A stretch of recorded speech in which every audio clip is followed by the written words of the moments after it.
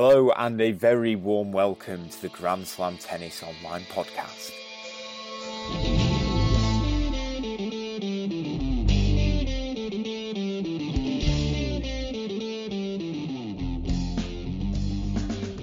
For this very first pod, we have an exclusive interview with 19-time Grand Slam champion Fred Stolle. 53 years ago, Fred won the US Championships. It was his second Slam singles title. He'd won the French in 1965 after defeat in 5 Slam finals. Diana Ross and the Supremes' You Can't Hurry Love was number 1 in the US charts when Fred lifted his trophy. As with love, so with Slam success. We talked the US Open, 1966 and 2019, plus Barty, Federer, Medvedev and Nick Kyrgios. Thank you, Fred, for speaking with us. Thank you so much. So I wanted to ask you first, for the latest on Nick Kyrgios. As we speak, it's 5 o'clock British time at the moment on Friday. He's been fined £113,000. And the sanction, as Bill Scott wrote in Grand Slam Tennis, included individual fines for ball abuse, leaving the court, audible obscenity, and unsportsmanlike conduct. And then he also spat in the direction of an official as he left court and called Fergus Murphy, the umpire, an effing tool. Yeah, exactly. Yeah. What do you make of all this?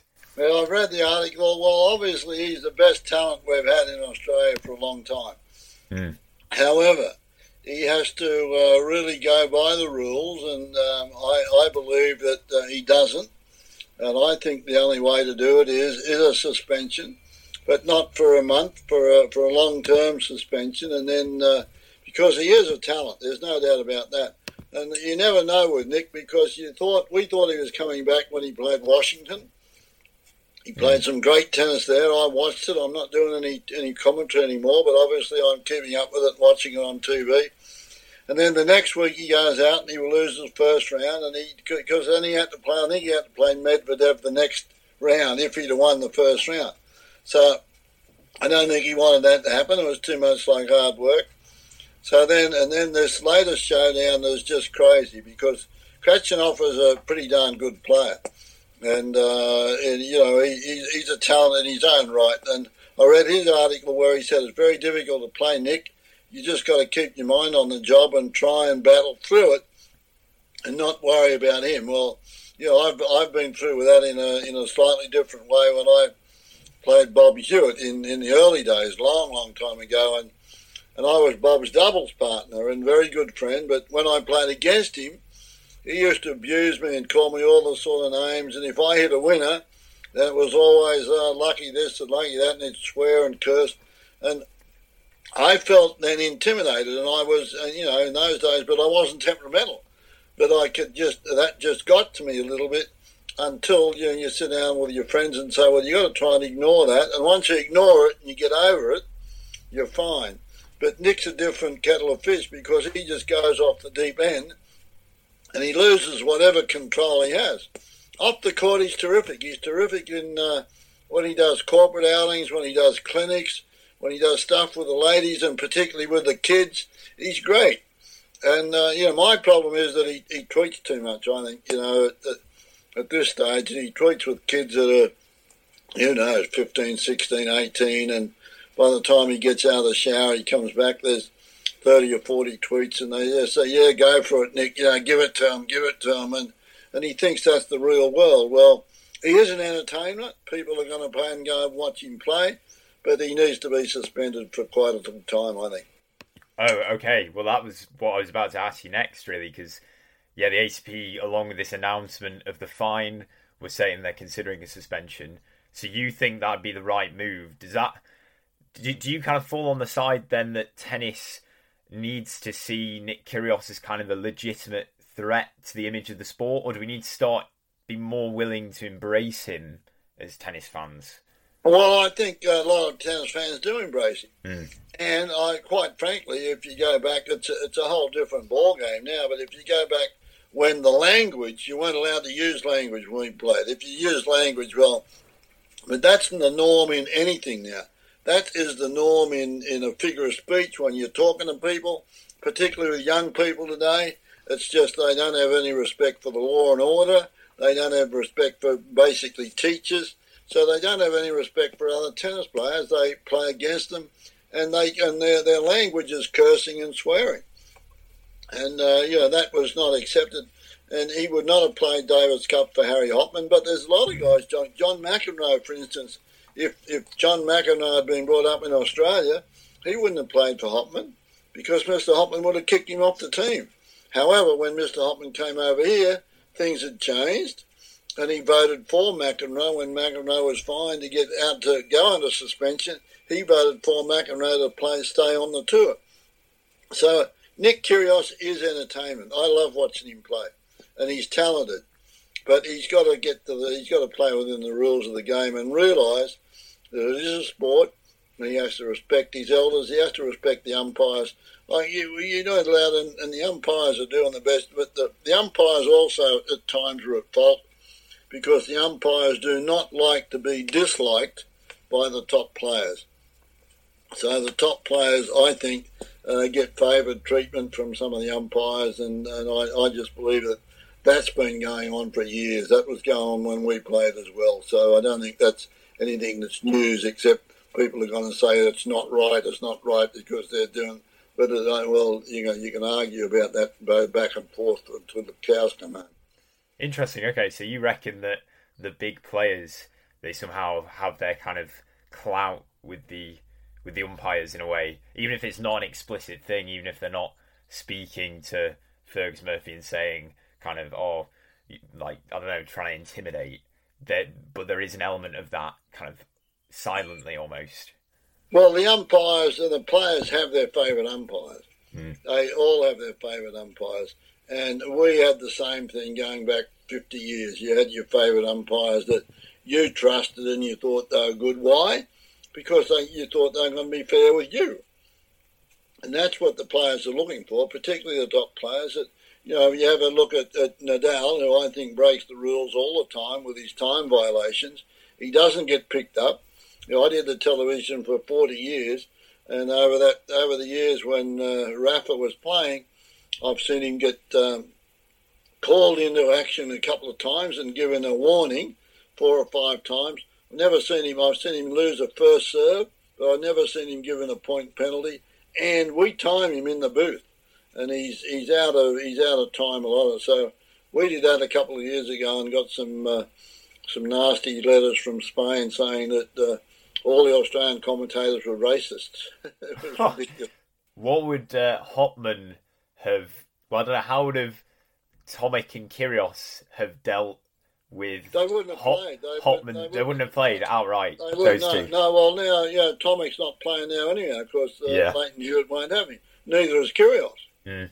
Both Kyrgios and Tomic are off the Davis Cup team. Why? Yeah. Because they're a disruption to the team. And you reckon Hopman would have dealt with it the same as Hewitt? He'd have been a different era and a different time. It wouldn't have got to that. In those days when we played, and I hate going back to say those days because everybody says, you're grumpy and you're that. But in those days, the players were controlled by the federations. That's what brought about the boycott at Wimbledon with Pillock, and the boys boycotted Wimbledon because they were going to stop him from playing Davis Cup. Well, that's the same. That's basically the same thing, and I just think that it's along with Mr. Hopman, they wouldn't have got to play. They wouldn't have got to first base, and now I think they're off the team because they are a cancer to the team, and I think that's a great move from Leighton Hewitt because they do have a bunch of good young fellas now that are coming through that are eager to play, eager to represent Australia as we all were, and respect the fact that they're playing for the flag and they have to behave themselves. On the flip side, in more kind of positive news for Australian tennis, Ash Barty continues to have a sensational year, doesn't she? I mean, she's currently a set down to Maria Sakkari actually in the last 16 of Cincinnati. But I know she lost the first set. I'm watching it with 7-5. 7-5. Yeah. How far do you think she can go in the sport, and what do you think we can expect of her?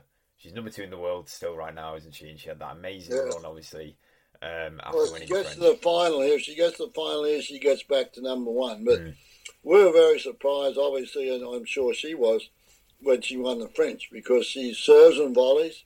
She's got one of the best volleyers in the business. And to win the French, she's not very tall. She moves well. She moves better than most of them on the court. And for her, that would have been a big surprise for her. But the weather was good. Conditions were good at Paris this year, and the conditions were fast. And I think that suited her when she got to that slice backhand and got in a net position to put volleys away.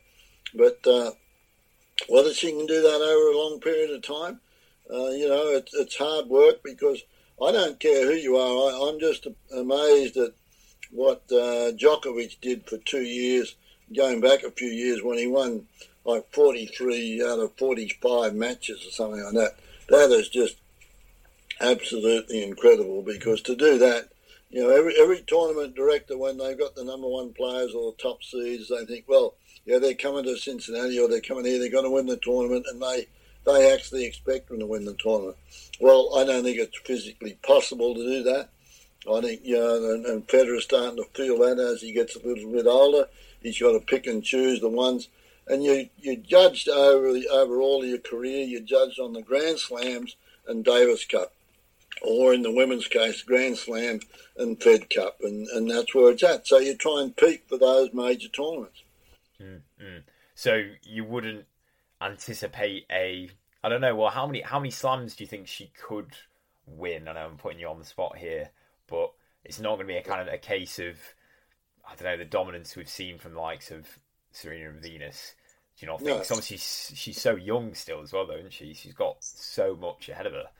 Well, also the players, as it gets down, that always happens with the young players. You can have a look at Osaka when she came through. You can have a look at Ostapenko when they came through, and they're still playing great tennis. But the experienced players that have been out there for a while now get used to their game and read something into their game and can figure out a way to get to them. And that's what I think what's happened to them, because Osaka, well, maybe she'll come through and win again this week, but since the Australian Open, she's unfortunately, you feel sorry for her, because it's just lack of confidence. And once you lose the confidence and it goes, it's very tough to get it back.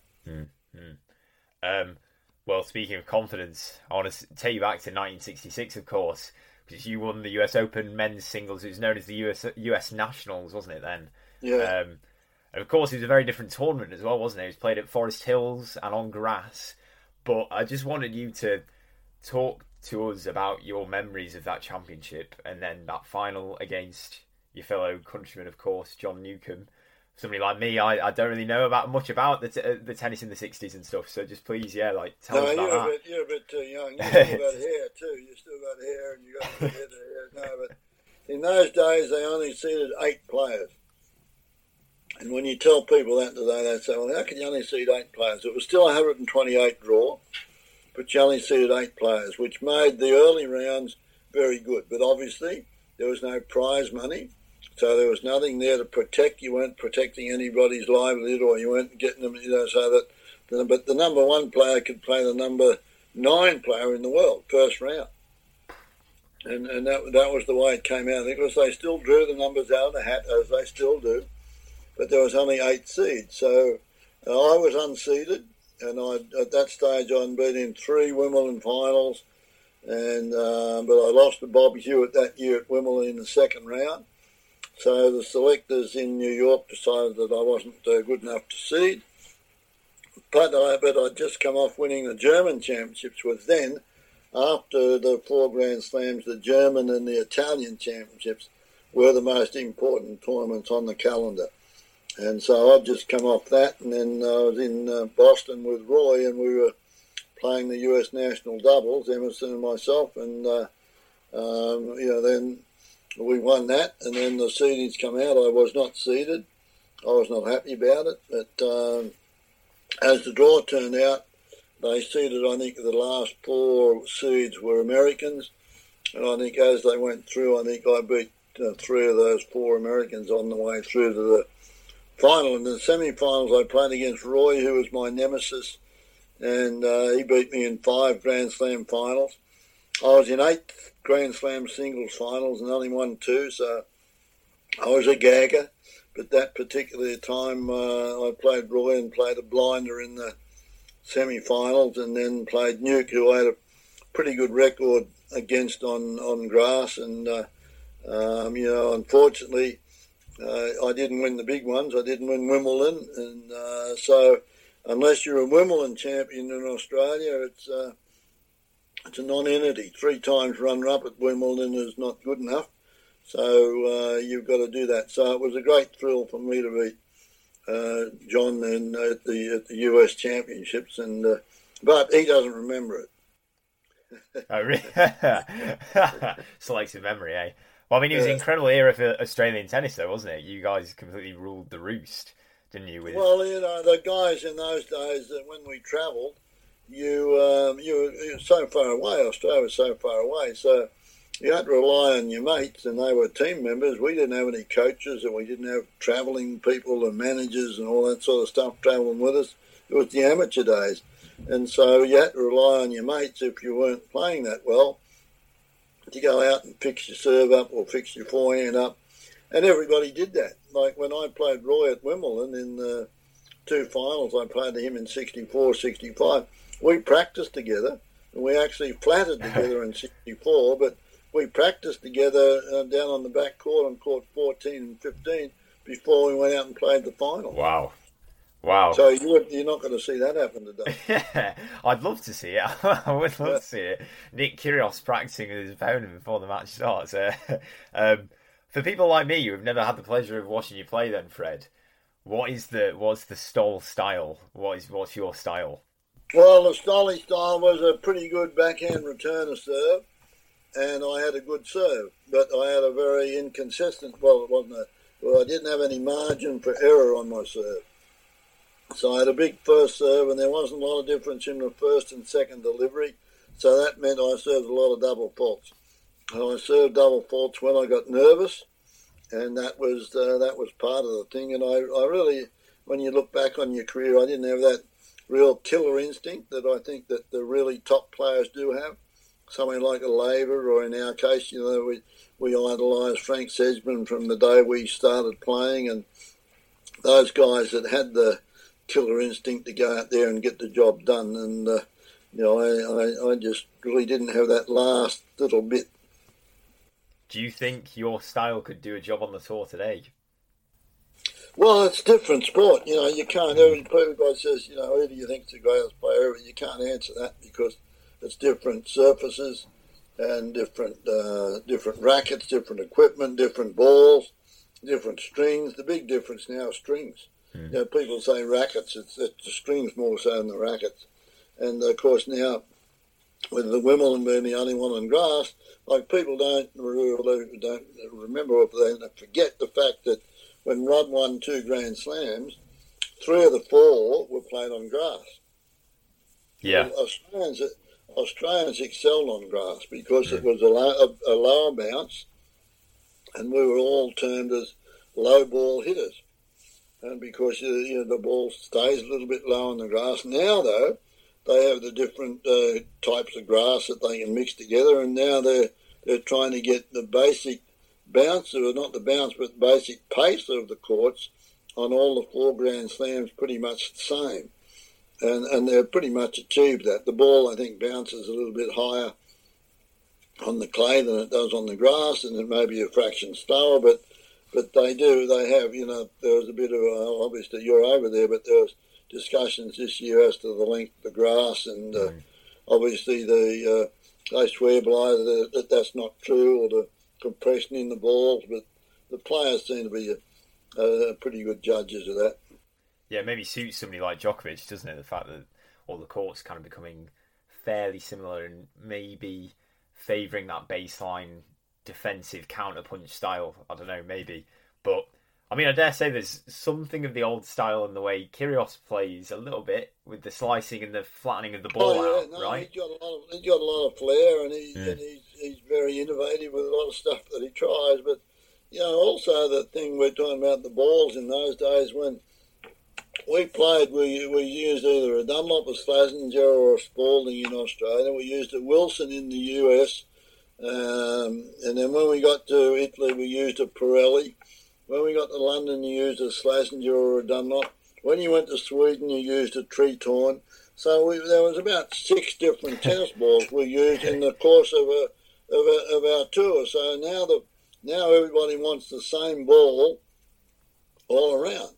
Well, the Babylon ball that they have in Paris obviously suits one guy and one big guy. And it's because he uses their rackets and they designed the ball, and it's a great ball. But Rafael Nadal can't hit that thing out. Yeah, it's a good point. It's a good point. It is a good point. So let's move on to some predictions then for this year's US Open. We're obviously only a week and a bit away now. I saw a tweet on Twitter actually that somebody said the last time Roger Federer failed to make the last 8 in Cincinnati was in 2008. And he won the US Open a few weeks later, of course. What do you think of the Swiss's chances this year? Well, I'm a big Roger Federer fan. I'll be going to the Laver Cup. I went to Chicago with the Laver Cup this last year, and best event I've ever been to, best run event I've ever been to, and some pretty relaxed tennis because there's no points at stake, and it's just I see some great tennis. But no, I'd like to see Roger win. I don't think he can. I think that my pick for Wimbledon was Djokovic. I'd have been very happy if Roger had won the final. We happened to be in the Royal Box and watched the Nadal-Federer semi-final. Wow. I think that was the best tennis of the entire 2 weeks. I think there was more drama in the final. And it got to be the super tiebreaker the first time at 12 all in the fifth, which was exciting. But the tennis wasn't quite as good as the Nadal-Federer semi-final. So I think that Rafa on the hard courts, when he gets through, it's a bit tough for him week in and week out now. On the hard courts, he's always had problems. So I'm a big Djokovic fan. I feel that he played as number 3 in the world for about 4 years, and then that fan base, every tennis fan in the world, then fell in love with either Federer or Nadal, and Djokovic was just the third wheel. And when he started to beat them, well, what do the fans say? Oh, he's beating my boy. He can't do that. He's beating I love Federer. I love Nadal. But now they've got a kid that's 5 years younger that's come through. It's the same with us when we came through. Newcomb came through. He's 5 or 6 years younger than myself, and he's about 8 years younger than Roy. So you get to the point where that happens, and you have to accept it because you know those guys are breathing right down your neck. So it just depends on Djokovic, I think, and his physical abilities. But he's one of the best movers out there, and I think right now the best player in the sport. Yeah, you feel like it is in Djokovic's hands, isn't it, really? Yeah. If he plays well, nobody can stop him, right? Yeah, really. Yeah, exactly, yeah. But as far as the women are concerned, well, you know, there's been up and down all over the place as far as the girls are concerned. There's a lot of talent out there at the moment, a lot of young talent coming through at the moment, so whether they can break through. But again, you get to where we talk about Ostapenko and Osaka and then Coco at Wimbledon, and the publicity she got at Wimbledon was unbelievable, and I don't think it's going to do her any good. I think she's going to be a great player. And when you can have headlines that take over 2 pages of a major newspaper in England and says, I can change the world with my racket for a 15-year-old, I think that, for me, is a little bit stretching a point, and I don't think that does the kid any good mentally. Yeah, I know. You imagine, well, I can't really imagine what the hysteria is going to be like in New York, right? I mean, that was London. It's going to be huge, isn't it, when she plays? Do you think Barty? Same with Barty in Australia. Yeah. You know, that's the fact that she's come through, and people knew she was good, but she got out of the sport because she wasn't happy, and she got out, and then suddenly she's playing interstate cricket, and that's representative cricket, and then decided that I like the tennis, and Once she's come back, she's how much she? I don't begrudge the money either, but she's come back and made got $10 million in the last 12 months or so. Not so bad. A little bit better than cricket. yeah, a little bit. What do you think of her chances in the US? Do you think if she can keep it together? I don't think the hard courts. I think grass courts are her best surface. I think the hard courts are tough to play on. We all found hard courts a little more difficult to play on but again, it's the grips have changed. We found it difficult because of the grips we had, and you were a low ball hitter on the grass, and then when you got to play the hard course, the ball got up a little bit too high, and you couldn't really do what you really wanted to do with it, and so all those things have got to come into consideration. And I don't think it's her best service, but she's got to be one of the top contenders. Yeah. Just to go back to the men's quickly, there's one more thing I wanted to ask you, actually, because for me, one of the most intriguing figures of the last 2 months of the North America swing has been Daniil Medvedev. And people are now saying he's the kind of the fourth favourite for this US Open. Would you agree? Oh, most definitely. All those kids now, they're strong. They got big serves and they got big forehands, and they're athletic. They move well for big guys. Unfortunately, though, my other thing with all that is that I think at the moment the big serve has too much influence in the game, and I say that because I had a serve and that controlled my destiny as well. But now you've got those guys that John Isner and we watched that semi-final, John Isner and Kevin Anderson 2 years ago. And you were there till midnight. Well, there was about 5 good returns of serve made in 4 sets. So I think the big serve is just coming through. And I know the words are going to say, "Oh, that's all sour grapes," but you can go back and have a look at it. So the big serve, I think, is dominating. And so all those guys now, the 6'7", 6'8", 6'10", they're all getting taller and taller and all hitting just big bombs. Kyrgios can fit into that too, because that's basically, as he says, well, I only practice my serve, over 5 minutes because I know it's good. And he serves more aces than anybody else, and he's just got a beautiful motion on the serve. It's effortless. Can I be cheeky? Can you give me a men's champion and a women's champion for the US Open? Oh boy, no. Oh, well, Djokovic, I think, is going to win the men's. Okay. But the women's, is all up in the air. Everything there is obviously on Serena's racket, but I don't think Serena's playing enough tennis to get back out there and do well at the Open. And so, and Sharapova doesn't look as though she's going to do any good on the way back. And the younger kids are coming through. But you've got the young, Sonia from down here. That's a good matchup. It's 2 of the young players playing against one another today, I think. And then the young Canadian girl. Yeah, Andreescu. Yeah. Andreescu, boy, is she confident. And, the kids today don't lack in confidence, and that's a good thing. But, they've got to put scores on the board, and the girls are... Well, there's a mixture of about 5 or 6 of them there. Svitolina's got a shot. They're all, and then your Pliskova again with a big serve there. So it's a toss up with the girls. There's 4 or 5 of them. That's how we like it. That's good. So, Sounds good. So that hasn't answered your question. No. No, true. But it's the nature of the beast right now, isn't it? It's incredibly tight. So, finally, what do the next few months bring for you then, Fred? And for your son, Sandon, of course, who was a very, very good doubles player himself, wasn't he? Yeah, well, he got in the top 50 in the world in singles, and he got injured. He blew his arm out. I wasn't happy when he decided to play doubles only, but that's a choice of a lot of players today.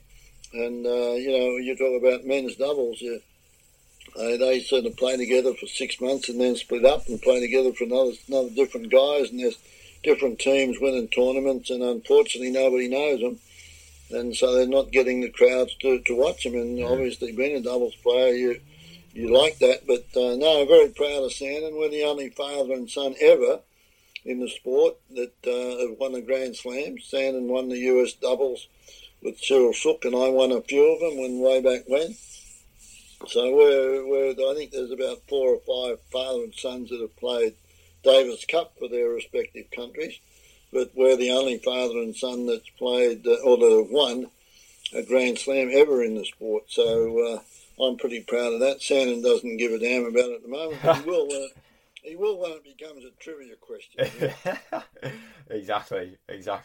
Well, but he's looking after the kids now. He's doing a good job. He's in South Australia now, where he moved back. He's got 3 lovely daughters with Margot, his wife, and he's 15 minutes from work, and he's working with the better kids from the 12 to 18 in South Australia, and he's got a couple that are doing pretty good. So he's working hard, and I'm proud of his efforts. Fantastic. Well, you're based in Florida, aren't you, at the moment, Fred? I mean, yes, I've been here for 43 years. Oh wow, okay. But that's a bit longer than you've been where you are. Yeah. You're right there. So I'd go home to Australia tomorrow. I'm still Australian more than most Australians. I think I'm Australian through and through, and the green and gold. Representing your country's always been better than doing individual things for yourself.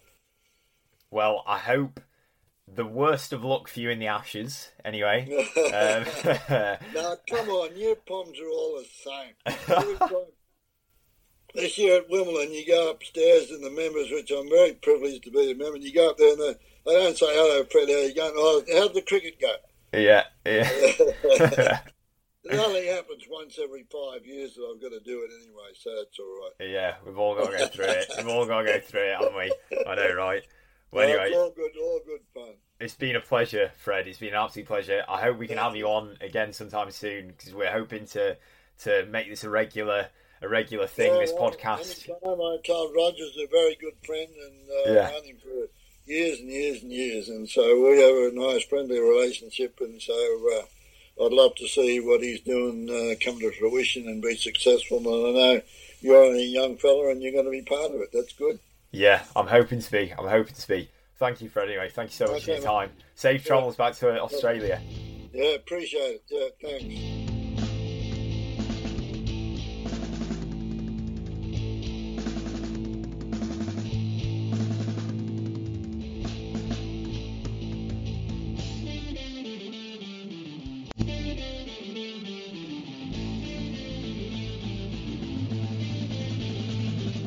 Thanks a lot to Fred for joining me today. I hope you enjoyed our pretty wide-ranging discussion. Make sure to head over to GrandSlamTennis.online for all your tennis news and opinion. We're going to be all over the US Open, and there's plenty to get your teeth stuck into.